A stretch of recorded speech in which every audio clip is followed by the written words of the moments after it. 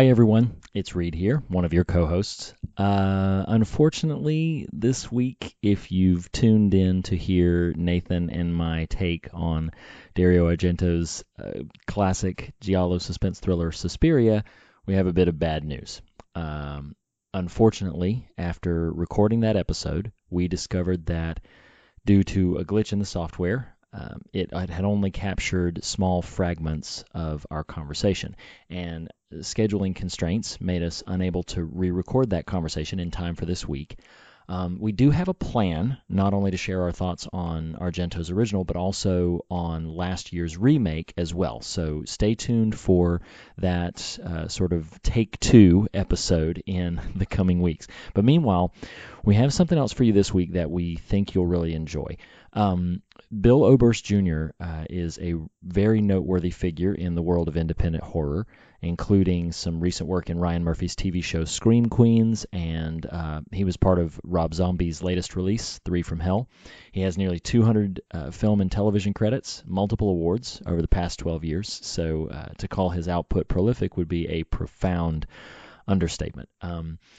But despite his tendency to be cast as monsters and madmen and often even the devil himself, Bill's also a devout man of faith and is tremendously kind, generous, with a very humble spirit.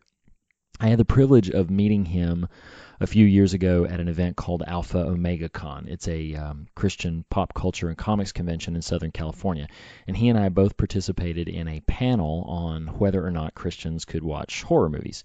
So we spoke extensively at the event and then stayed in touch over the next few years to the point that I'm proud to call him a personal friend. And Bill was gracious enough to give a couple of hours of his time for an open-ended conversation with me about his work, his personal philosophies, his approach to his career, and what it means to live a life of faith among monsters and madmen in the horror world. We had intended this conversation to air at a different time, but the recent loss of the Suspiria episode presented us with a chance to share it with you now. It's an open, honest, free-flowing conversation with someone that I deeply respect and admire, and I really think you're going to enjoy it. So Nathan and I are going to be back next week with our usual format, the complete countdown of your top 20 favorite horror films of the 1970s, and a full conversation about Richard Donner's film The Omen that we think you're really going to enjoy. But in the meantime, kick back, relax, and enjoy this conversation that really challenged and inspired me on a personal level with the award-winning horror icon and my good friend, Bill Oberst Jr. Enjoy.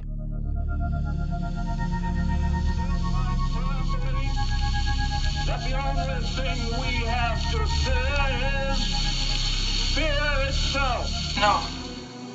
Be afraid. Be very afraid. There's nothing to fear except God. Whatever that means to you. Do I look like someone who cares what God thinks?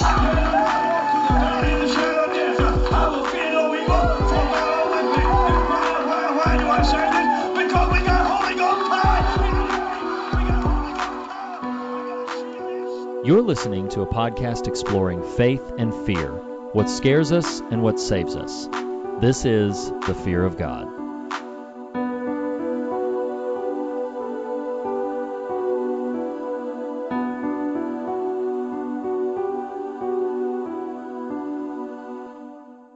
Hello and welcome back to another episode of the Fear of God podcast, where we explore the holy in the horrific at the intersection of faith and fear, searching for what scares us in order to find what saves us. Now, I am one of your co-hosts, Reed Lackey, and typically with me is Nathan Rouse. It's funny, I am realizing I am now years old when I am realizing that we open every single episode with a silly little bit about how one of us is off gallivanting and doing some strange adventure, and then really we're just waiting off mic to come in and join the conversation. But listeners, this time around it is actually not a joke. It's not a setup for a bit.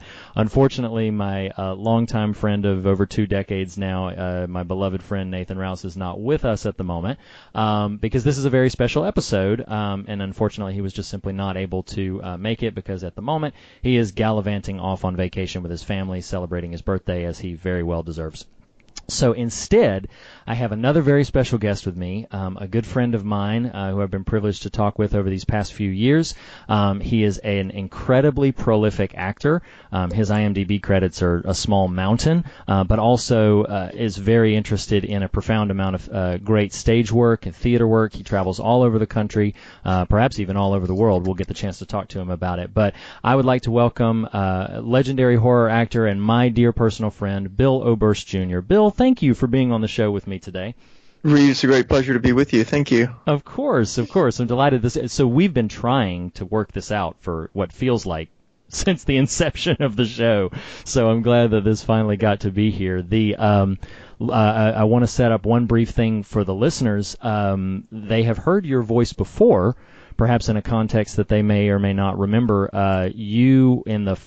Before we had our first anniversary, Nathan and I had wanted to do an episode of the podcast about Edgar Allan Poe's The Raven. And I had reached out to you to see if you would be willing possibly to do a dramatic reading of that piece that we could insert in the actual live episode, which you were so gracious to do. Really powerful reading. Listeners, if you have not heard our episode on The Raven, go check that out, because Nathan and I talk about the piece in general, but you're also treated in the midst of the episode to a dramatic reading by Bill himself. So thank you again for that. I really appreciate it. Oh, totally, man. Don't get me started on poetry. In fact, I already pulled a poem to read today. Ooh, awesome! I'm very excited. I'm so anxious to see where this conversation is going to go. I have so much I want to talk to you about. But why don't we start just very briefly with just tell the listeners a little bit about yourself, as little or as much as you want. Maybe a general brief bio, how you got started in the industry, and what it is you do. Say as much as you want. Well, let me first, before I forget, because Reed probably won't do this, listeners, and Reed may have done this. He may not be as humble as I think, but I'll bet he is.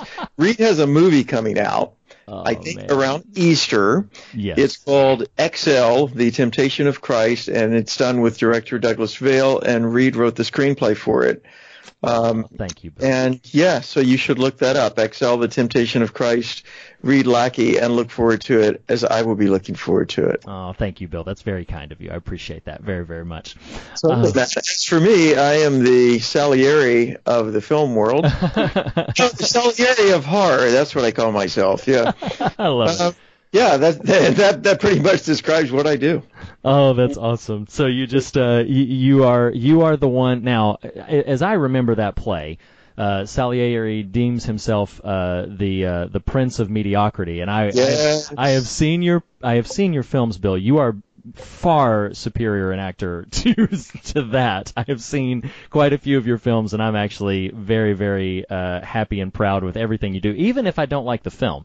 Even if most of if the situation is such that I don't care for the film I've just seen, I'm always like, but man, Bill's very, very good at what he does. You're an actor's actor, I would say. Thank you, man. I do. I love being an actor. I dislike the conflation of my craft, acting, with fame or with celebrity. In fact, I think it's very, very destructive, not only for the actor, but for the audience. It's almost so destructive that it strips away what being an actor is all about and what actors are supposed to bring. What actors are supposed to bring to society is the same thing writers bring to society, is that when you inhabit other people's lives repeatedly and a variety of other people's lives, you do a lot of deep thinking about what makes us different and what we have in common. And it's that's what we're supposed to be bringing to the world, not walking along flipping red carpets. And I mean, the red carpet that's become everything. The whole idea of celebrity makes me cringe, because celebrated for what? Just because a thing is celebrated, it doesn't mean that it's laudatory or worth imitating. Right, and this, Reed, is why I'm the Salieri of horror, because with this attitude, I'm not going to be the Mozart. You know, I'm always pushing against the idea of, you need to be bigger, you need to do bigger stuff, you need to get a higher profile, and that is repulsive to me, because it doesn't have anything to do with why I love doing what I do, and I just let God open whatever doors He wants, and I'll walk through them. Yeah. See, Bill, this is why we're friends. Is because you have that attitude and that approach. I remember saying Obviously, everyone would love, I believe, to reach a place where they can look back at what they've done and felt like this was good work. This was good. I'm proud of this. Or at least, if I'm not proud of the work that was done, I'm proud of how I did it, and I'm proud of the way that I navigated it. I remember thinking in terms of from the writing perspective, that I was thinking like I would much rather be a part of projects where I got to feel fulfilled creatively and got to feel like I really put myself into it in a way that was substantial and that I was enriched by the experience, and that perhaps the right audience will be enriched by engaging with the experience, then I would, sort of reading the market or understanding the market and sort of navigating the how do I climb the ladder to reach this place of status. Because then I believe it was actually noted atheist lawyer Clarence Darrow who is cited with this quote, but it's a quote that stayed with me a long time. He said, "I wish someone had told me that when you reached the top there was nothing there." And, yeah, it's really, really good. That's really, really good. It's so many biographies. I just read a biography of David Brinkley, the NBC News man, and someone asked Brinkley, what it was like with the Emmys and the mini awards, and he says, "Well, it can be fun as long as you don't drink the water." And that's so true. And then you go back to Mark Twain. What's it like, Mark? He was a legend in his lifetime, and Twain said the life has never been lived which was not a disappointment in the secret judgment of the one who lived it. So no, there isn't anything up there. There isn't anything out there. Lo, the kingdom of God is within you. To say that's true sounds almost sacrilegious. Of course it's true, but it really, literally is true. Right. No, it's true. Nothing else. The rest is illusion. Yeah. And illusion's cool. Sure. But at this point, there has to be, behind all the distractions, there's got to be a plateau, a tableland, a base where we can sit, stand, stomp our feet and say, this is rock. Yeah, right. This is rock. That little rock place. Yeah. I am no good at parties. Don't get me started. No. This is why our listeners show up to this show, is for these kinds of conversations. So on that note, one of the things that I've been sort of loosely following over these past years is you do a lot of main stage work. You do a lot of I got my degree in theater arts. Nathan did as well. You do a lot of live stage work, and can you talk a little bit about that? I do. I did stage for a living, nothing but stage for 14 years. It's all I ever wanted to do. And then I started messing around with movies and TV quite by accident in 2007. And so I've been doing that for 17, oh my Lord, 12 years, almost as long as stage. And I make my living doing movies and TV, and it's great. And, it's good. I enjoy all the projects. Sure. But I had been missing stage, which I had to establish yourself in movies and TV, you have to abandon everything else. And having gotten as established as I really wanted to be in movies and TV where I was working regularly, I wanted to go back to stage. So, yeah. And I've been doing that, for the last couple of years, preparing to go back to stage, which I've just started to do. And I do it in between the movies and the TV. So it's what I'd like to get to is a 50-50 mix, because I really do love stage also. That's awesome. And I know you, so please redirect me or correct me if I'm getting these data points incorrect. I believe you did a one-man version of A Christmas Carol that you've done, that you performed that several times. Is that correct? Am I remembering this right? I'll still do it. That's right. It's a ripoff of Jean-Luc Picard. Remind me of his name. Patrick Stewart? Yeah, Patrick Stewart. Oh, God, this is what getting old's like. Yeah, it's a ripoff of Patrick Stewart's, just as I toured with Twain for years. It was a ripoff of Hal Holbrook. Christmas Carol. So now I've developed something that I hope people can rip off of me later on. So that's a rip off of Oberst. I contacted the estate of Ray Bradbury, my favorite author, 3.5 years ago, and we started a process of discussions and licensing agreements, which have finally led to me having the rights to, with their blessing and their approval of the script, to prepare a solo stage portrayal of Ray. And we've done it once in New York, once in L.A., and a couple of, I think I've done like 10 performances total. And I'm preparing right now to start aggressively trying to move it out there, because next year will be Ray's 100th birth anniversary. So that's my stage baby. That's amazing. That's something that you and I share. Ray Bradbury is a favorite author of mine. He and for me personally, he and Stephen King have always kind of duked it out in terms of who holds the top spot for me if I were making a ranked list. And how I've delineated the two is, I said, I think King's overall body of work might mean a bit more to me, but there are a select handful of Bradbury's works that I think are unparalleled to anybody except for maybe Dickens. Like specifically, obviously Fahrenheit 451, everybody talks about, Martian Chronicles, Illustrated Man, October Country, but Something Wicked This Way Comes, which can we talk about Something Wicked This Way Comes for a few minutes? I didn't really plan on doing this, but yes, I'd love to. Something Wicked This Way Comes is one of my it's a special book to me. To say it's one of my favorites is actually a decrement from from how I actually feel about it.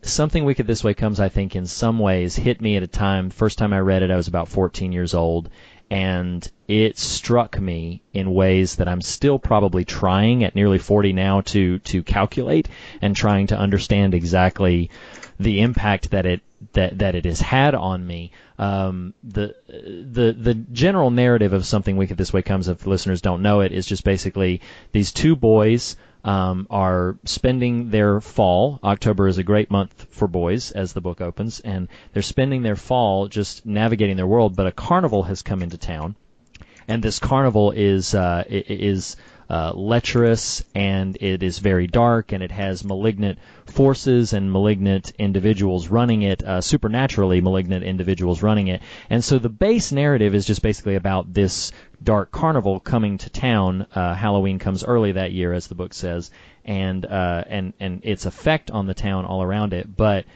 what I love about so much of Bradbury's works, this is something, Bill, you and I have talked about off mic, as it were, is that I love that Bradbury's books are not really about the story itself. It's like the story is an excuse to say all the things that are on Bradbury's heart and mind. Would you agree with that?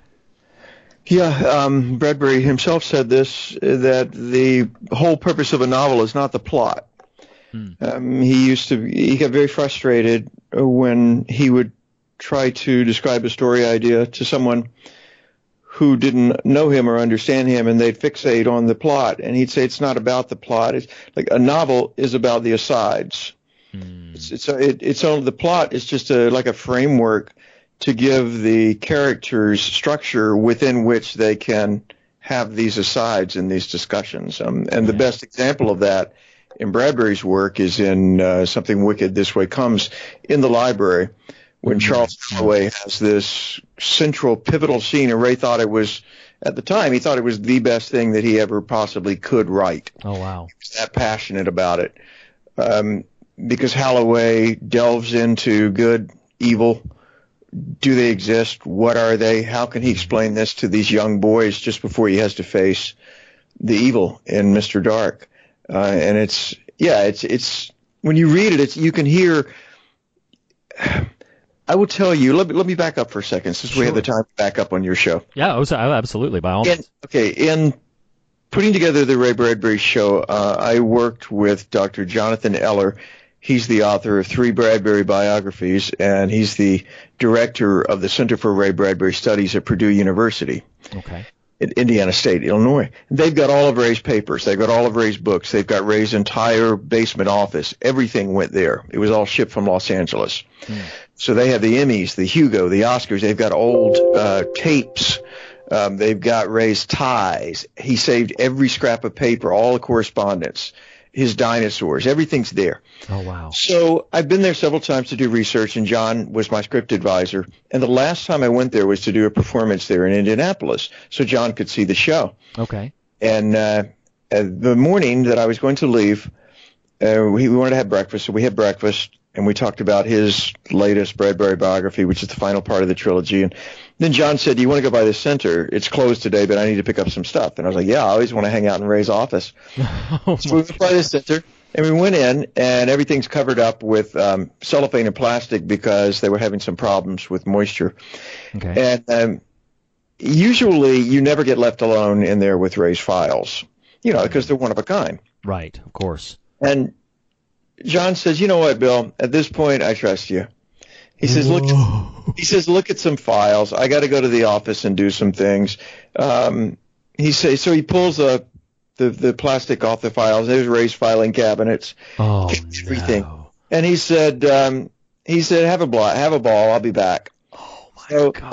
I pull open a drawer and I open it. I pull out a thick manila file folder and I start reading. And I read a part of the library scene from Something Wicked. And I was, "What is this?" It's the manuscript. Oh, It's the manuscript for Something Wicked. And Ray apparently was reworking this manuscript, trying to turn it into a movie. And oh, man. So I pulled out these pages of the manuscript and held them in my hand. And there were two thoughts. One, everything that we think is iconic existed because somebody did the work. Mm-hmm. Here in my hands was the work. Here was the typing.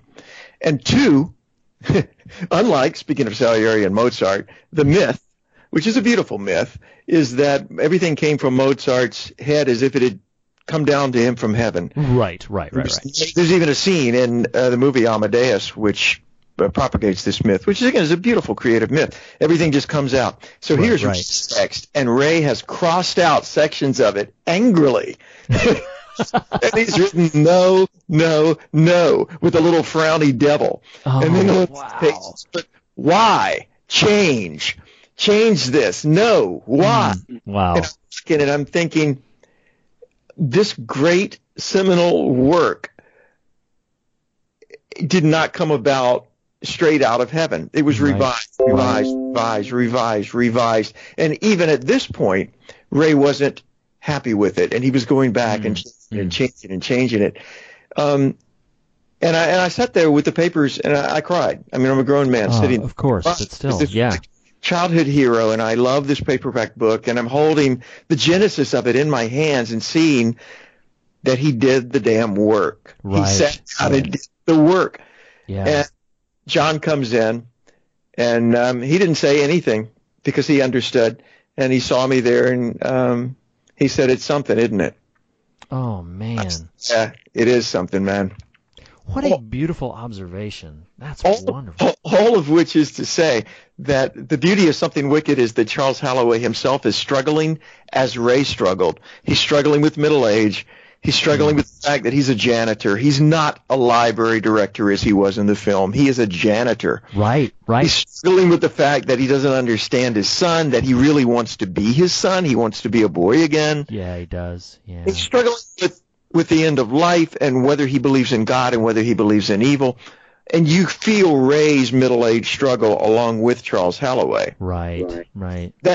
That's the beauty. Like, the plot itself, it's great, but it's an excuse for us to feel Charles Halloway's struggle. In essence, the book, Something Wicked, This Way Comes, is Charles Halloway's temptation. It's everybody's temptation in the town, but we know Charles Halloway. So when he's tempted, and I put this in my stage show, it's the centerpiece of it, is this library scene, and Mr. Dark comes in and begins by saying, "My name is Dark. Where are the boys?" And then you're like, oh, it's coming down. Oh, boy. So when he says to Halloway, "People prowl, come down, titillate, night sweat, and look us over to lick their lips and think about investing in our special securities. You came, you prowled, and it wasn't just for curiosity." And then there's a pause, and Mr. Dark turns and says curiously, "How old are you?" And there you get to it. Oh, my gosh. That is... And he asked Halloway, "Would you like to be younger?" And Ray says in the book, Halloway screams, "No!" Right. And Mr. Dark sees his weakness, and Mr. Dark says, "No need to shout. It's nice to be young. Really, it is." And you can just feel Halloway's with it. Oh, my gosh. He's offering him the very thing that he would most like to have at a price that Holloway might be able to live with if he just drowns himself in his newfound youth. He's given up his son, but he himself would be young, and he's thinking about it. And you can tell he's thinking about it because his heart beats louder and louder. So, folks who are listening, read the book. Oh, yes. Oh, by all means, please. Don't tell me, I saw that movie. No, you didn't read the book. It's the Christmas Carol. The book is infinitely more interesting and will stick in your craw longer than the movie. Oh, it's absolutely true. And that's the part that really, because films sort of by their nature to be accessible and marketable and all of these other things, they have to focus on the narrative beats of what happened.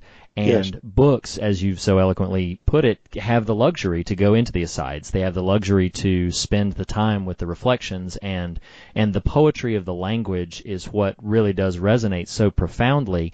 There are two things, in addition to what you've already laid out, that stand out to me about Something Wicked. Is the first thing I can remember, it was one of the books.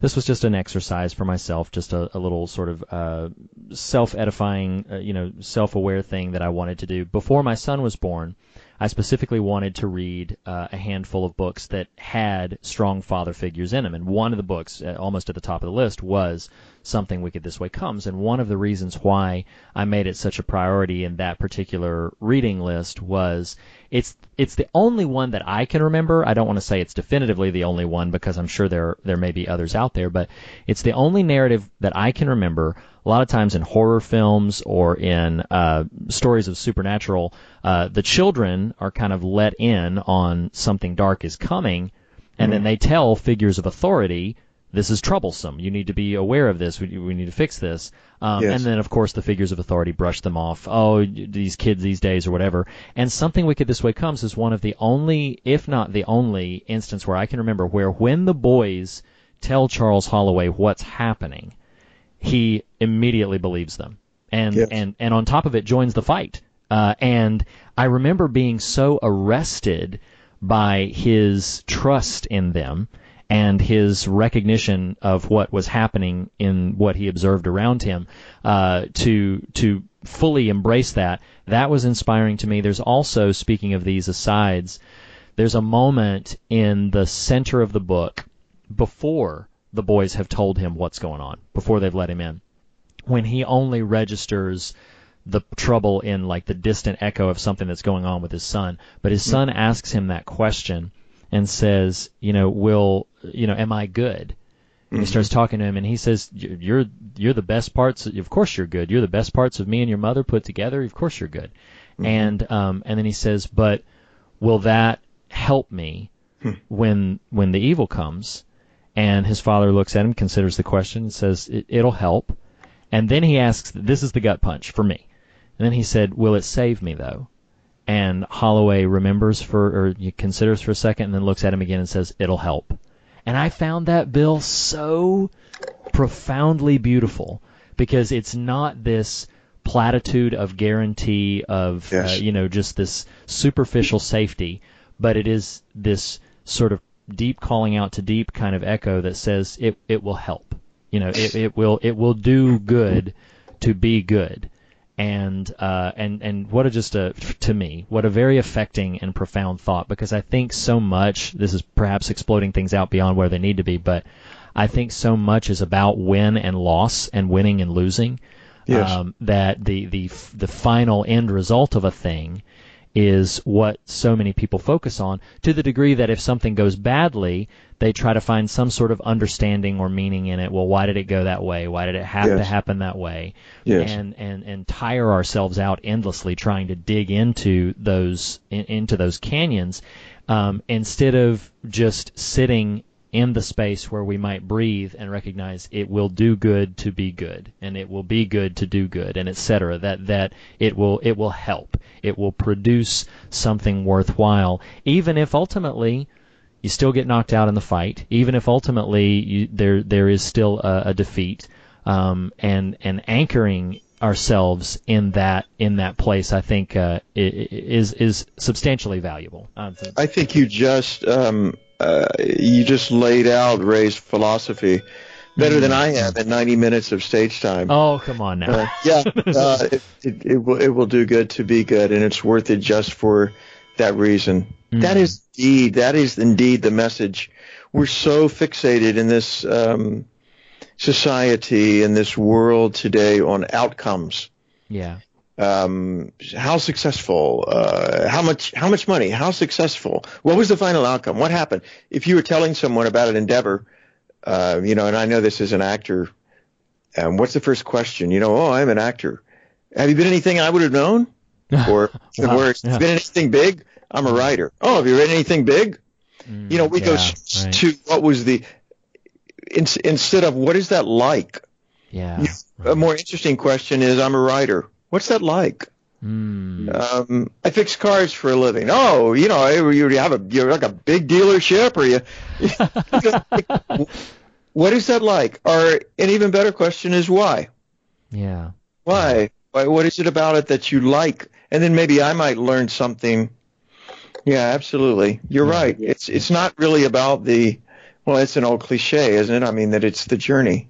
Yeah. It's not about the outcome. No, I wholeheartedly agree. We're very big on this show. We talk a lot about we have a one of probably 3 or 4 little repeated phrases, sort of touchstone things we keep coming back to, and one of them is where we explore, we don't explain. So we may not land at a definitive conclusion or a definitive destination, but it's about getting there and getting there together and helping kind of helping each other up through the thing, at whatever that thing may be, navigating difficulties, navigating uncertainty, and doing so together, the journey versus the destination.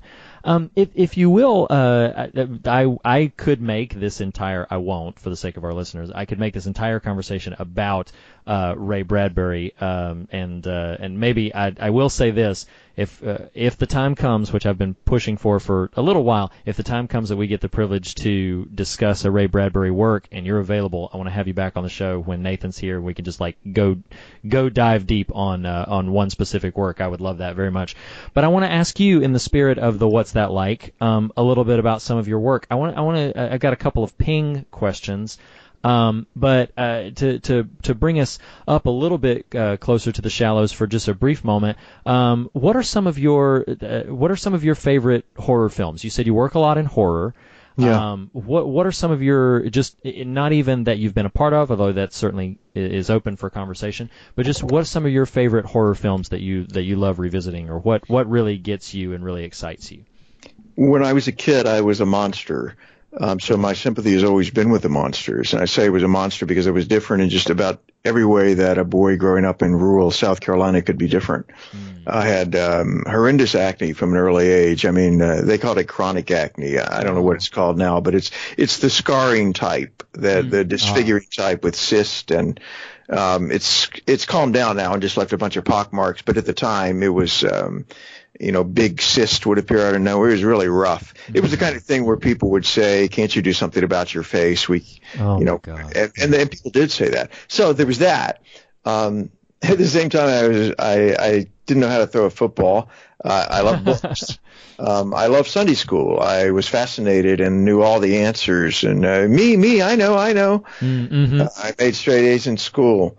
And I was a very large boy too. I was very thin. Now my metabolism changed, but I was very big.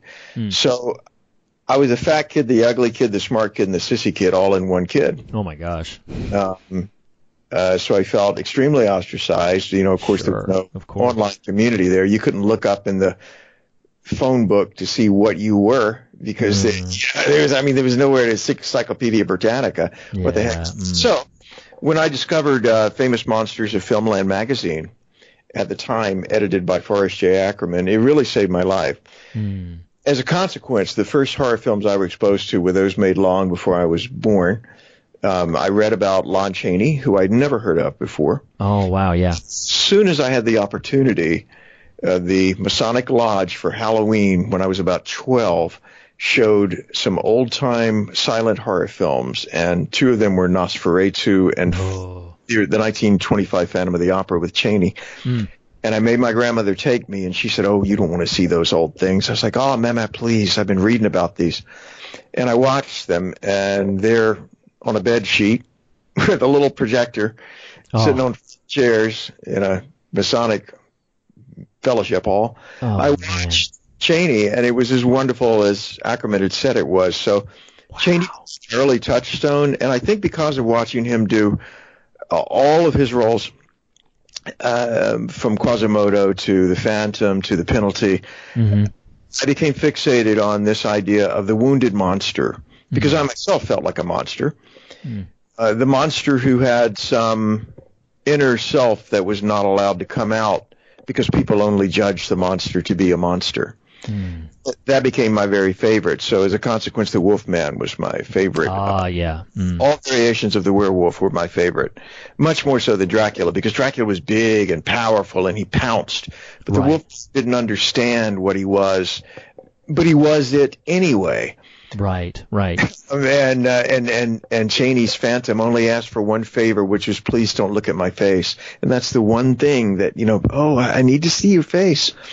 So, so the old, the original Frankenstein, the Wolfman, despite its flaws, the Cheney films, those were my very, very favorites. Then going forward from there, The Exorcist set me back on my heels, and I've never forgotten it. Oh yeah, that's my favorite film. Not even favorite horror film. That's my. I always joke with people that have said it on the show before that my favorite film is The Exorcist. My second favorite film is It's a Wonderful Life. And if you can figure out what those two films have in common, you'll get pretty close to understanding how my mind works. Yes. Yeah. I wasn't old enough to see The Exorcist, and I just begged Miss Parsons at the theater to let me come. And she said, if you come for a matinee, I'll let you in the back door, but if you tell anybody, I'm going to be in trouble. Wow. So our little hometown theater, so I sat there and saw it, and then I came back for 3 more showings and memorized most of the dialogue. There's something about that movie that just, it drove me crazy. The original Nightmare on Elm Street. Oh, sure. Horrendously frightening, because there was an idea behind it, the idea of don't go to sleep. Right. And I mentioned Salieri, but Mozart felt to me like a horror film too. Amadeus. Oh, yeah. The Milos Forman film felt like a horror film because of that beautiful framing with that beautiful Dick Smith makeup of the elderly Salieri. That's just what I was thinking of when you said that. I was like, he's got a kind of a monstrous visage there. Yeah. So he definitely does. And he's, he's playing with the priest at the beginning and saying, do you remember this? Bum, ba, bum, ba, bum. Oh, yes, I remember that lovely tune. That was Mozart. That'll never be me. And then at the end, mediocrities of the world, I absolve you. And oh, wow. Yeah. And he draws you into the mind of the monster, because Salieri devotes himself to God and asks only one thing, and that is to make music people will remember. And instead, the gift is given to this complete pompous ass. Right. Yeah, absolutely. Not even kind or humble or polite about it, about his genius. And Salieri takes the crucifix and throws it in the flame and says, "Gracia, Signor, gracia." And then he makes the turn. If you gave genius to this guy, I'm going to steal it from him. So all of which to say is that I love wounded monsters, and I love horror that has a psychological basis, and the basis of which is some inner wound that the character has. That's what I like. I have zero interest in there's someone killing people and we don't know why. That's of no interest to me. Gotcha. Yeah, no, that's a very, very profound answer. And you, as I understand your filmography, sort of contextualizing it, your work in film, you are often called upon to play a monster of sorts. You usually spend a lot of time either under some makeup or some sort of effects. That's right. And so it does make sense when you talk about the way you're able to embody that and connect with that idea. Now that's not to say that your work has been exclusively horror. I think it would be fair to say it's been primarily horror, but you've also done some material that I want to give you a chance to speak to. That's like, I know there was a Civil War drama from a few years ago called The Retrieval. Yes. Which I thought was a really compelling film. And then you also had done a film with a longer title, The Apostle Peter and the Last Supper. With Robert Loggia. I was the devil, of course. He was the Apostle Peter. But there were a couple of good moments in there, I thought, and one was Satan, who appears as this prisoner in the cell with him, is saying, "You'll deny him again," because Peter knows he's going to die, and he says, "You'll do it again. You'll do it again. You did it before. You'll do it again." Wow. and Loggia, with this great, powerful voice, "I cast you out in the name of Jesus. I cast you out." And I was like, wow, I just got cast out by Robert Loggia. This is pretty awesome. It's not something many people can say. That's awesome. Hey, I'll tell you, Loggia, he had the first beginnings then of I don't know if it was Alzheimer's or dementia. So he was using cue cards. Oh, okay. And he could deliver a performance off a cue card that would leave you in tears. And you were like, oh, my God, this from a cue card? Wow. Because he had instinct. So he's a little bit, just a little addled. Sure. And not, you know how it is that when it's just beginning. So anyway, at lunch, I knew Loggia's work, and I really, really wanted to sit at his feet. And she said, could I ask you about your relationship with the camera? And he just sits there. I'm not even sure he heard me, and he said, "Go get me a ham sandwich." I said, "Sir." So I'm in my demon makeup. I'm going back to craft services and getting him a ham sandwich. And I bring it back to him, sits down, and I'm looking at him with my folded hands, and I'm thinking, now he's gonna say the thing. And he looks at the sandwich, and he looks at me, and he says, "Is this ham?" "Yes, I think it's ham." "Okay, now I'm going to get it." He takes the top off the bread and he says, "Doesn't look like ham." I said, I think it's ham. And he goes, "Oh, all right." So he starts eating, and I'm thinking, oh, okay, well, I'm not getting anything. And so I walked away. He says, "Hey." And I turned around and I said, "Yes?" He said, "The camera's your father confessor. You got to tell it everything. You'll be all right." Oh, and then my goodness. He eats his sandwich. And I thought, wow, even in giving an anecdote, you are for all it was worth, and I'll never, ever forget those words because of the way he delivered them. Wow, that's an incredible story. That's the good stuff. That is amazing, and you're right. If I were you in that moment, I would have been like, "Yeah, okay, he wants to eat. I'll move along." That's nice. That is so amazing. That's great. So I don't know if you have any anecdotes from this, because as of this recording, I've not yet seen the film, but I know one of your more recent works that you were a part of was Rob Zombie's newest sequel to The Devil's Rejects. The conclusion of his possibly conclusion now that sadly Sid Haig has passed away, but the conclusion of his little trilogy, House of a Thousand Corpses, Devil's Rejects, and you are in Three from Hell. I want to give you my bit of brief history with these films, and then I want to know a little bit about what that was like. So when I first saw, I did not see House of a Thousand Corpses until after Devil's Rejects had been released to home video. I think at the time it was only DVD. Streaming wasn't the giant it was at the time that I saw it. So we, some friends of mine and I had gotten together. We'd never seen these films. It was around a Halloween season. Everybody was in the mood for spooky films. And so we watched House of a Thousand Corpses. Now, at the time, and I'm a pretty avid horror aficionado, so I had seen quite a bit.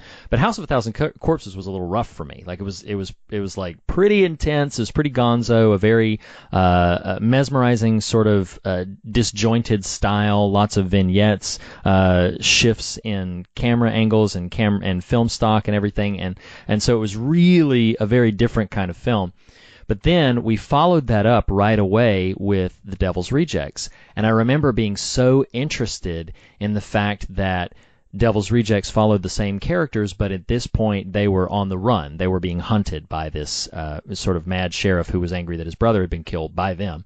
And so I remember feeling in that moment like Rob Zombie's got some interesting things going on in terms of just his thought processes and in terms of what he's interested in the type of stories he wants to tell. Now, again, I do not know, just in full disclosure, because I haven't seen Three from Hell, I don't know your context in the film. I don't know, how your character plays into all of that. I don't know how spoilery we want to get on this. We usually spoil everything. But what was it like to be in that film? Was it just another job, or was there something a little different about it? It wasn't just another job, and I can't spoil it because Rob will kill me. And I mean that no problem. quite literally kill me by not allowing me to be in any of his movies. Sure. It's a privilege to work with Rob, and anyone who does work with Rob knows that you had better hew the line or you won't be back. In the scene that I was doing, we had continuity like you have never seen before. Really? And most people know what continuity was, but if there's anyone who doesn't, I want you to understand the context of this. It's the person who, in between takes, comes and looks at the actors, this wardrobe continuity, this makeup continuity, to make sure that everything is exactly as it was in the last take. Well, I mean, this continuity person was looking at the corner of your lapels. She had photos of everything, one hair out of place. I mean, it was amazing. Usually you don't get that. Yeah. It's very rare, even on a big film, to get that kind of continuity. And I whispered to her, I said, "You are on this." She said, "I better be or Rob fire me." Oh, wow. And I said, "All right." And I saw that in the way that he runs his sets. It's very clear that he knows what he wants. He's very kind, but he's not acquiescing. It's his movie. Sure, of course. And he's in charge, and so that's why everything's sort of stamped with his vision. He's also really an actor's director in that he wants you to bring to it what he hired you for. Okay. So the way this came about was I got a call from my agent and said, Rob Zombie wants you in Three from Hell. You can say yes or no. I said, "What's the role?" He says, "You don't get to know. Okay. How big it is or what it is. You can either say yes or no." Wow. And you're making scale. Everybody's making scale. Sure, of course. So yes or no? Yes. Of course. And then on a Rob Zombie film, you don't get scripts emailed, so they're not easily shared. Everything's paper. Okay. Like it comes by courier if there's a change the old way. Oh, wow. So it was a privilege to work with him. When I got there, on the transpo van down to the scene, I said, "Here's how this is written, Rob. You want me to do it this way?" And he said, "No, I want." He said, "I want what I like you for, which is a quiet menace. I want you to bring that." And the role wasn't really written with quiet menace. He said, "I want you to overlay what you do on top of this." Okay. That's a very interesting challenge for an actor. Sure. So. Yeah, it was a lot of fun. It was great watching him work. It was great to see Mosley again. Yeah. And, Mosley and I got to work together right after that in a film which is just coming out. In fact, I think it debuted in Los Angeles in theaters last night, called Devil's Junction, Handy Dandy's Revenge, about evil ventriloquist dummies. Oh, nice. And I did a film for Jordan McClure called Children of Sorrow, playing a cult leader. And Jordan's previous film had been Rogue River, which starred Bill and Lucinda, who are married in real life as a husband and wife team. Nice. So I had been wanting to work with Lucinda and wanting to work with Bill, and boom, there we were. And then a couple months later, it happened again with Bill. So it was a great experience all around, and I loved it. That's awesome. Something that's sort of a final note on Rob Zombie, something that's always been interesting to me about him is it's so apparent, really, when you hear any interview with him, that you had mentioned earlier the films that connected with you, films sort of from before your generation, the older material. And Yes. It is so apparent when you listen to Rob Zombie in really any interview I've ever heard him in. It's so apparent that he kind of knows his roots. Like he knows going all the way back to like he had, obviously his band White Zombie is if I understand it correctly, was patterned after the Bela Lugosi film. That's right. And so he's very acquainted with like early horror films of the 20s and 30s, and it fascinates me. And I don't want to miscontextualize something because he may feel fine with it, or it may be something that he feels sad about or whatever. But I've heard that he really would love to make. There was a book he had read about the last days of Groucho Marx. That's right. And a non horror thing, which I would be really, just unspeakably fascinated to see Rob Zombie's style applied to something that was not exclusively in the horror realm. I'm sure there would probably be some elements of suspense or menace or a macabre sensibility, but a film that was not straightforward horror about the final days of Groucho Marx. I really hope he's able to get that project off the ground, or a similar project or something, because, as I said, it's really apparent to me in just listening to him speak how familiar and acquainted he is with that old style of horror, and so he's a fascinating guy to me. I love hearing stories about him and thinking about his work and everything. But I found that he, if I can add one more thing, I found a commonality between he and Jamie Lee Curtis, who I worked with just before on Scream Queens. Oh, that's right. She I saw that episode. She directed an episode that I was in, and in that both of them are very, very aware of their personas. And the personas are not lies; they're just exaggerated portions of themselves. Sure. That the fans enjoy, and they both understand that, and they don't resent it that people want a certain thing from them. Right. They have their own private self, is what I mean. Their own their own self. And what Jamie Lee Curtis talking about controlling a set. We were shooting in L.A. and the set was a costume shop, a really creepy costume shop, and I was the owner of the costume shop. And so this came about in a similar way. I got a call from my agent who said, Ryan Murphy wants you to do this episode of Scream Queens that Jamie Lee Curtis is directing. Here's the scene. And I said, Ryan Murphy knows who I am? Oh, wow. Yeah, apparently he saw something. And she said, here's the scene. Put yourself on tape doing this. Nobody else is doing the tape, but he wants to make sure you can do what he wants. Okay. So I did it. And they said, yeah, okay, come do it. So I came and did it. So we're in this costume shop. So Jamie Lee is the director, and she's a star director. You know. And usually when you have a star director, they try to make everything all ready, so then when the person comes in, they can just sit in the director's chair and go. Right. Jamie Lee doesn't roll like that. She didn't want to be just the star. Okay. She wants to be the director. So they have everything set up, and she comes in, and I said, hey, Jamie Lee, she said, I know who you are, and I want you to do exactly what you did. It's effing fantastic. Which I learned is one of her signature expressions, effing fantastic. Oh, that's awesome. So they walked her through the scene, and they said, so we're going to do this, then we'll have an overhead shot here, and it's only 3 setups, and we're out. And she put her hands on her hip, and she said, no. But she didn't say no like I'm stomping my feet. No, she said no like she was inspired, like Frankenstein. She said, no, I'll tell you what we're going to do.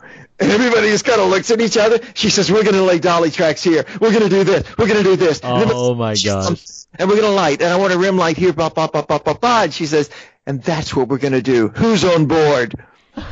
Everybody said, I am. Yes, of course. Oh, of course. Oh, my gosh. Yes. Immediately, she just took control of that set. And it was fantastic. But she had fans who came on the set and met her and say, I got to get a selfie with you, get a picture. Sure. And she did that, she understood what the Jamie Lee Curtis that they wanted then. So I'm always fascinated by people who are able to navigate all, in her case, 3 worlds. Jamie Lee, the actress, right, and then the private person.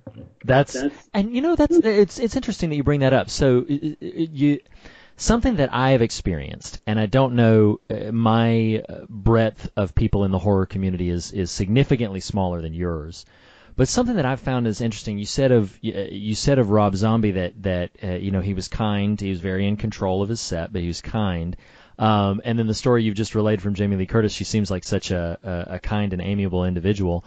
So here's my thesis, or my experience, as it were, is I feel like the broader horror community, if you want to call it that, people who kind of either engage in some aspect of horror filmmaking or creative arts in the macabre sense, my experience of that is that in general, by and large, a large majority of them tend to be kind and generous, very kind and generous people. More and the reason it pings me is because I think the percentage of those is higher just by and large, than sort of the percentage of average everyday folks who would be sort of notably kind and generous. Much more. It's because we deal with death all the time. That's what does it. Yeah. It's the acknowledgement of death, the proximity of death, the recreation, the mimicking of death, the playing with death. It frees you.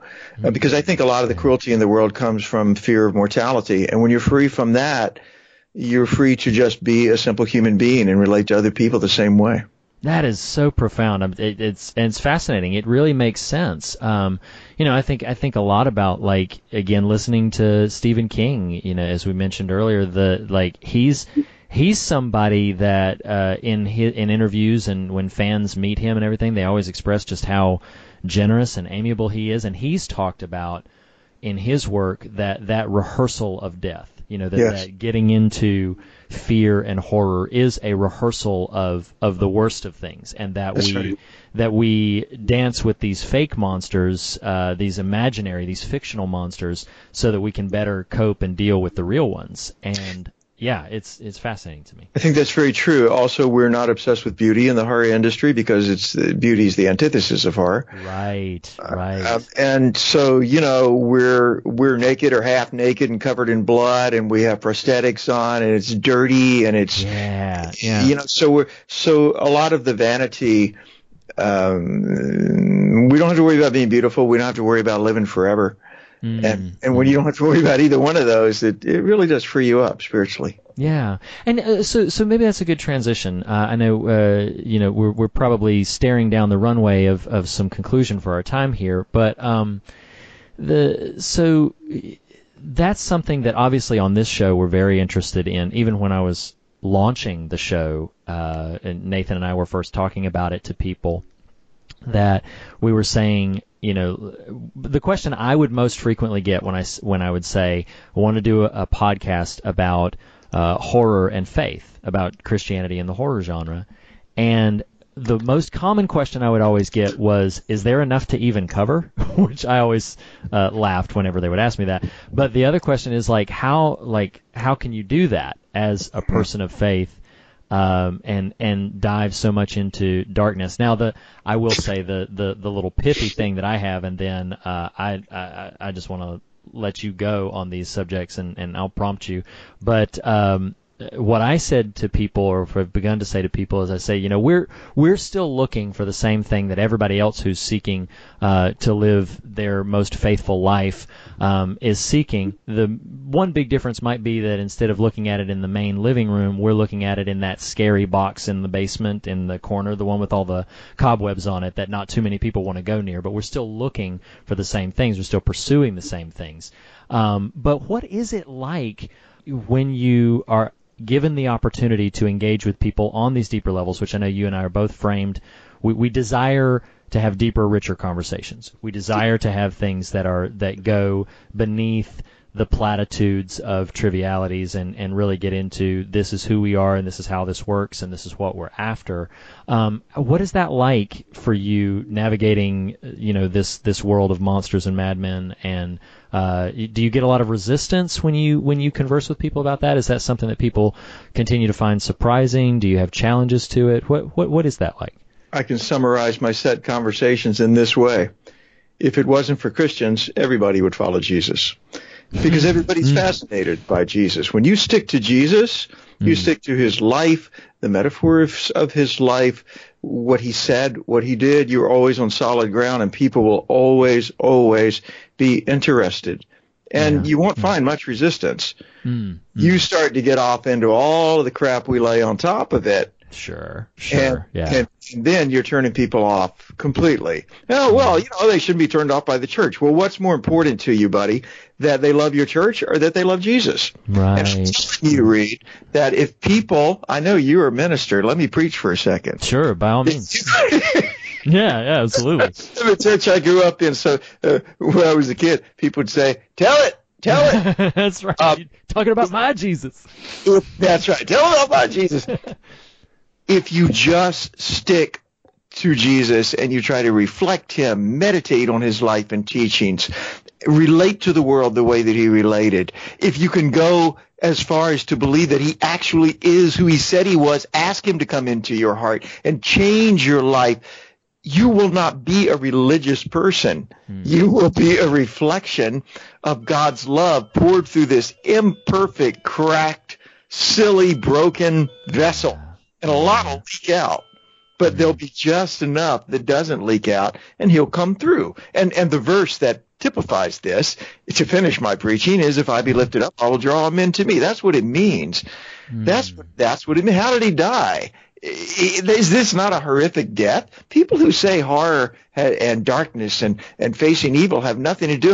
I'm like, have you read the Bible? Right. Have you read it? Exactly. You know, as early as Abraham, this horror of great darkness comes over him. That's the actual translation from the Hebrew. A horror of great darkness descends upon him.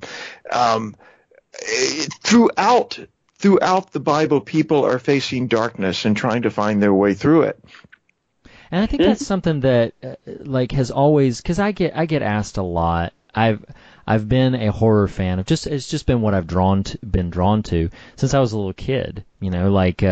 First watching old episodes of Twilight Zone and Outer Limits and Alfred Hitchcock Presents and stuff. And listeners of the show know by now I famously saw Psycho when I was only 6 years old, and it changed everything. And so I've always been sort of drawn to that. And I do get asked a lot because I have friends whose kids are kind of into the macabre thing. They're kind of into it, and they'll be devout believers and everything, and they're like, I don't know, man. I don't know we should be watching this. I don't know if I should let my kid get into this. And I always tell them the same thing. I'm like, look, some people can't quite handle it, and we tell people on the show too sometimes. It's like, look, if this is going to offend your sensibilities, this is going to disrupt the navigation of everything, then just avoid it. Like, by all means, just avoid it. But if this is something that you're drawn to, then invite the Lord into whatever you're drawn to about it. Yes, and you might be fascinated with what pops up. Agreed. And I'm called upon to play the devil and variations of the devil in human form constantly. And it's because of my face, because the camera wants what it wants, and what it wants from my face is malevolence. The stage is a different animal, but the camera wants malevolence. It's what I do. I'm getting ready to do 2 movies this month in which I am an absolute human monster. Yeah. And I say, Lord, come into this. You open this door. Yeah. I put my foot through. You opened it a little wider. I walked through. Every single day I'm in your word. Every single day I'm saying, lead me, guide me. You're not stopping. I don't feel a check. I'm walking in. I do this constantly, and I say, okay, now show me what I am to do with this character, with these words, with this moment. And I used to think, okay, well, what I have to do then is play evil so realistically that people will see the darkness and then they'll realize that there's the light. And okay, I hope that happens, but that's me laying out what should happen. And now as I've gotten older is to say, I don't know what the purpose is. Yeah. I'm here, and I'm telling you at any minute, stop me, check me, and I'm listening for those checks, and you do what you want with this. Yeah. And I really like you advising people to take the same attitude towards viewing. Sure. Have you had stuff that you did feel like, okay, I can't do this, or get into the thick of things? Have you had to navigate that before? Yeah, I've only turned down 2 roles, and both of them were ministers who were really, really bad, heinous people. Gotcha. And I played a cult leader who was a liar, but these people were portrayed in the script as actually devout people who really had a relationship with the Lord for all the appearances, and yet these horrible things. And that I won't do, because I know it happens in real life, but sure that stuff, and I don't want to add to it. But that makes sense. Everything else I've done, there are 2 roles that I've done that haunted me, that I wondered about afterwards, and one was Father Simon in Children of Sorrow, the Jordan McClure film, because he was a liar, and even when he said, now I'm going to tell you the truth, he was still lying. He never stopped lying. It was no core. The onion had no center. and that was very disturbing to me. And then the film called Circus of the Dead, where I played a serial killer whose day job was being a circus clown. And it sounds silly, but it wasn't silly. It was quite dark. And he had a nihilistic view of the world where there was no meaning. Again, the onion has no center. I think that's the most frightening thing to me personally. Mm-hmm. So both of those roles gave me nightmares and took a long, long time to get over. Yeah, that makes sense. How, and this is funny just because of something you just brought up there, how... I guess the fastest through line to what I'm asking here would be, do you use like a method level of approach, or is it more sort of the more European training of, no, these are the lines and this is the affectation? Do you try to connect the dots to things that you can relate to personally, or is it more of a, these are personas that I can kind of invent a backstory or invent a motivation for and navigate that? Talk to me a little bit about your process for getting into some of those other roles. I'm not a good enough actor to have any process, man. I need to know the words to start with, because I'm a firm believer that, because I love language so much, I believe that words will tell you how they want to be spoken. Literally. If you live with a poem long enough, it will tell you how it wants to be spoken, a piece of literature, all the Bradbury stuff, all the scripture that I've done in performance, Dickens. So I take the same approach with film. Even if it's a silly throwaway line, my job is to learn how that line wants to be said. So once that's done, then on the day, I want to know where to stand, where to be in the light, that type of technical stuff. Sure, yeah. And I want to know what the frame is. This is very, very important to me, because I think cinema is an art form, and I want to know, what is this frame, and what is my purpose in this frame? How can I serve this frame? That's really, really important to me. And then character comes last after all of those things. Yeah. If I know the words so well that I can sing them, write them out, recite them backwards even, if I know where the frame is, how it's lit, if I understand why I'm there to serve the frame, then the character just seems to come. So you've just stumbled into something that ignited my brain a bit, that this notion of how can I serve the frame. Yeah, yes. And, it's funny because we've talked before, even in this conversation, about how focused people are on ends and ultimate goals. And there's something I find quite lovely about, you're talking about the craft of the moment. This is the shot. This is the setup. How can I serve this frame? But navigating so much of our work in a similar mindset, I think, would be so profoundly helpful. Just how can I serve this task? How can I serve this moment? And I think we have a tendency to view even our own work as sort of a dead end in the long run, or what's the ultimate goal? What am I doing here? And you're talking about this notion of service, and the scriptures say to do everything you do it as unto the Lord. And how can I participate and best affect what I'm called to do in this individual moment? Oh, it's so true, Reed, in everything we do. And in my job, it also really, really, really, really, really helps me with character if I've served every department well as an actor. Like the actor's job is to serve all departments. We work for everybody. I'm serving craft services by keeping their table neat and clean. I'm serving makeup by being there on time and taking care of my makeup. I'm serving wardrobe. I'm serving my fellow actors. I'm serving the gaffer. I'm serving the electrician. I'm serving the AD by being where I'm supposed to be. If I've done all of those things, then I have an attitude of service when I come to the shot. And I'll tell you one other thing that really helps, and if anybody listening is an actor, try this. If there's another actor in the scene, give it to them. Support them. Just be there for them. Don't worry about how you're going to look in the scene, because if you are concentrating on trying to support that other actor in the scene, I'll tell you what's going to happen. When it comes to editing, the editor's going to look at you and go, damn, that looks authentic. I'm cutting to that. You'll get more screen time. But if you're trying to showboat and make the scene about you, the editor will find it boring and they'll cut away. So give this away. In fact, the scene that you think, this is my scene in the movie, if that notion ever comes to your mind, that this is my scene is about as dangerous as, don't you know who I am? Oh, wow. Yeah. Feel that type of pride coming up. This is my scene. Make a conscious decision, and I'm going to give it away. If there's nothing in the scene with me but a spoon, I'm giving the scene to the spoon.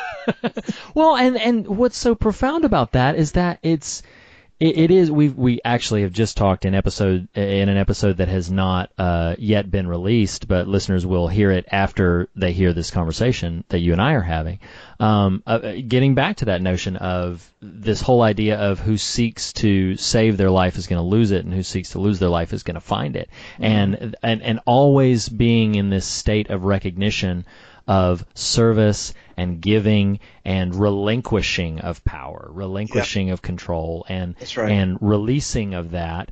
That then ultimately this is one of sort of the fundamental promises that the Lord has given to us of His faithfulness is, well, these things will be returned to you. Like, these things are going to be given back to you, but if you seek to hold on to them, then it's going to tighten, it's going to kill it, it's going to separate it out from the core root.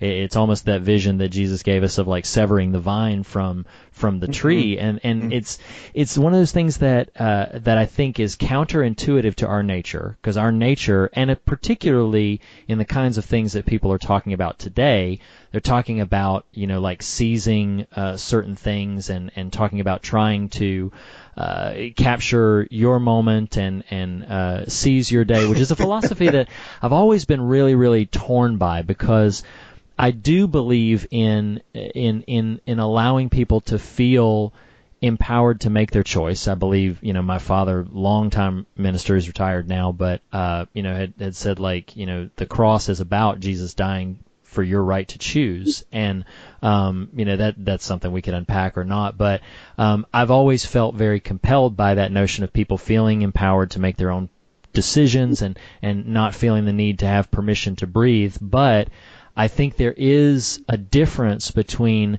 someone seizing or relinquishing or seizing their own agency, if we want to say that, and somebody seeking to control and manipulate the moment to their own ends and to their own intentions. It's a really tricky sort of line to walk, but I think if we can dance in that mystery where it says, I have the power and the agency to relinquish control, to be freely giving, as the scriptures say elsewhere, Jesus said, freely have you have received, so freely give.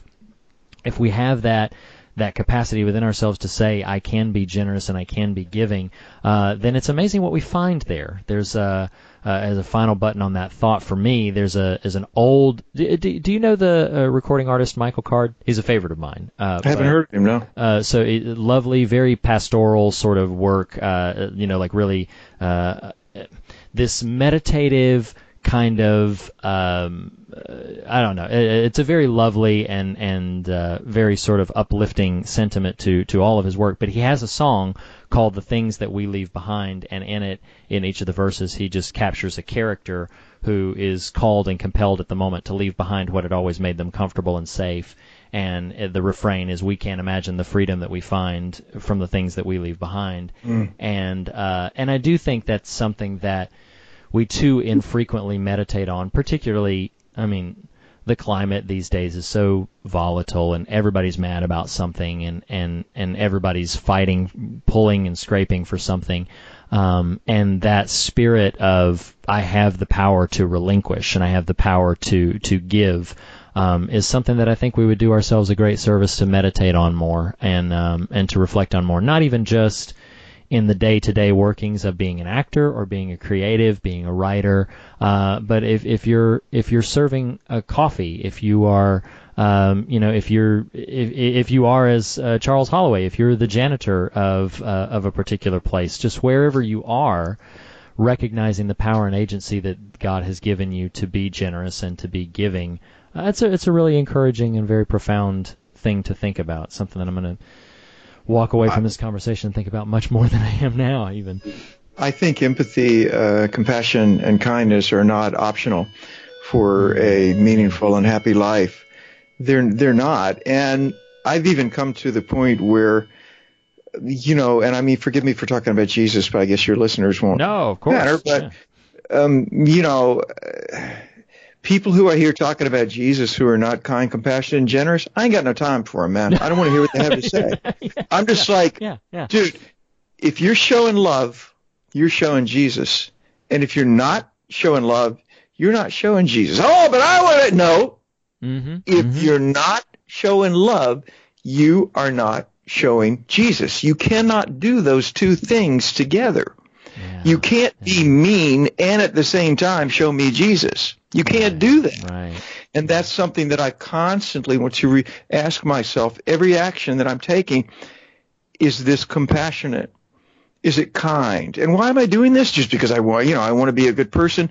No, because A, I'm trying to follow Jesus. Right. Because B, it feels better when I do these things, and C, I feel like I've served my master when I've done these things. And all of that is tremendously satisfying. You don't get the satisfaction of, oh, now everyone knows that I'm right, or, oh, look how important I am, or, oh, I got 1,000 likes. But you get a deeper satisfaction that lets you sleep at night. Yeah, it's so true. And recognizing, too, I think, the people who, I quote this thing often, Rich Mullins used to say that if my ambition is to leave a legacy, then I will most likely leave a legacy of ambition. Ooh, I like that. It's true. I spent loads and loads of time trying to be famous. And it was only because, I was, this really nobody kid, and I'm going to be somebody. And it was only when I finally said, you know what, I'm going to let this go, that I really started to work regularly and have God take care of me in my career, when I just gave it. Yeah. It's so worth noting about. Bill, I could talk to you for 3 days in a row, and I would exhaust you with all of my questions, with all my observations and my philosophy. But I really cannot tell you just how delightful this has been for us to share a few moments here for the listeners. And can we do this again? Will you come back to the show? Can we talk about either something specific or something general again? I love these kind of conversations so much. I love these are the kind of conversations that I buttonhole people at parties or networking events in the corner. They're like, oh God, how can I get away? So yes, anytime I get to have one, I'm always down for it. I've loved it. I understand. Well, thank you so much again. Our social media cues are usually in the show credits, but where can people reach out to you if they want to know more about your work, if they want to contact you directly or whatever? What's the best, fast, easiest, or safest way to do that? If you could just Google Bill Oberst Jr., you'll find my IMBD. In fact, on my IMBD, I like to check the list, and I see today that I'm on Worst Actors. Oh, no! Icons of Horror. Huh. Actors who don't suck. Oh, okay. All and right. Weirdest actors. Oh, so wow. It's really, I always love, the Worst Actors comes up sometime, and I love it when it's paired with like top Titans of Terror and then Worst Actors. I'm right behind, who am I on Worst Actors? And then I'll say, I know you need to go, but I'm going to tell you. No, you're fine. Who's on this? I'm number 1. Oh, no way. Followed by Jared Leto, Elijah Wood, Mike Myers, Martin Lawrence, Chuck Norris, and Steve Carell. Oh, my goodness. Oh, then Kevin Costner's right down there, too. It's like, guys, can you put one of them up ahead of me? I know. My goodness. Who would think? That baffles my mind. Anybody who has seen you do anything, I don't know how. I'll tell you what that is that's somebody that you cut off in traffic and they recognized you. That's all that is that they made this IMDb list. Because anyway, so I'm on IMDb, I'm on Facebook and all the other usual places. The place that I'm most active, like to contact, is probably Twitter, and I'm Bill Oberst Jr. on Twitter. And I like Twitter because when I'm shooting, I don't go online much or try to stay off the grid, but I'll occasionally check Twitter, and it's easy just to write back. Oh, cool. Well, Bill, this will definitely be happening again, and I'm sure Nathan will have a whole host of questions for you as well. So we're going to find our next possible opportunity to have you back on the show, but I cannot thank you enough for taking some time for me today. This is a real delight. This is a real treasure, and I cherish you. I cherish our friendship, and thank you so much for spending some time with me today. I really appreciate it, Bill. Thank you, man. I appreciate you being my friend. God bless. God bless. All right, take care. Bye, everybody. We'll see you next week.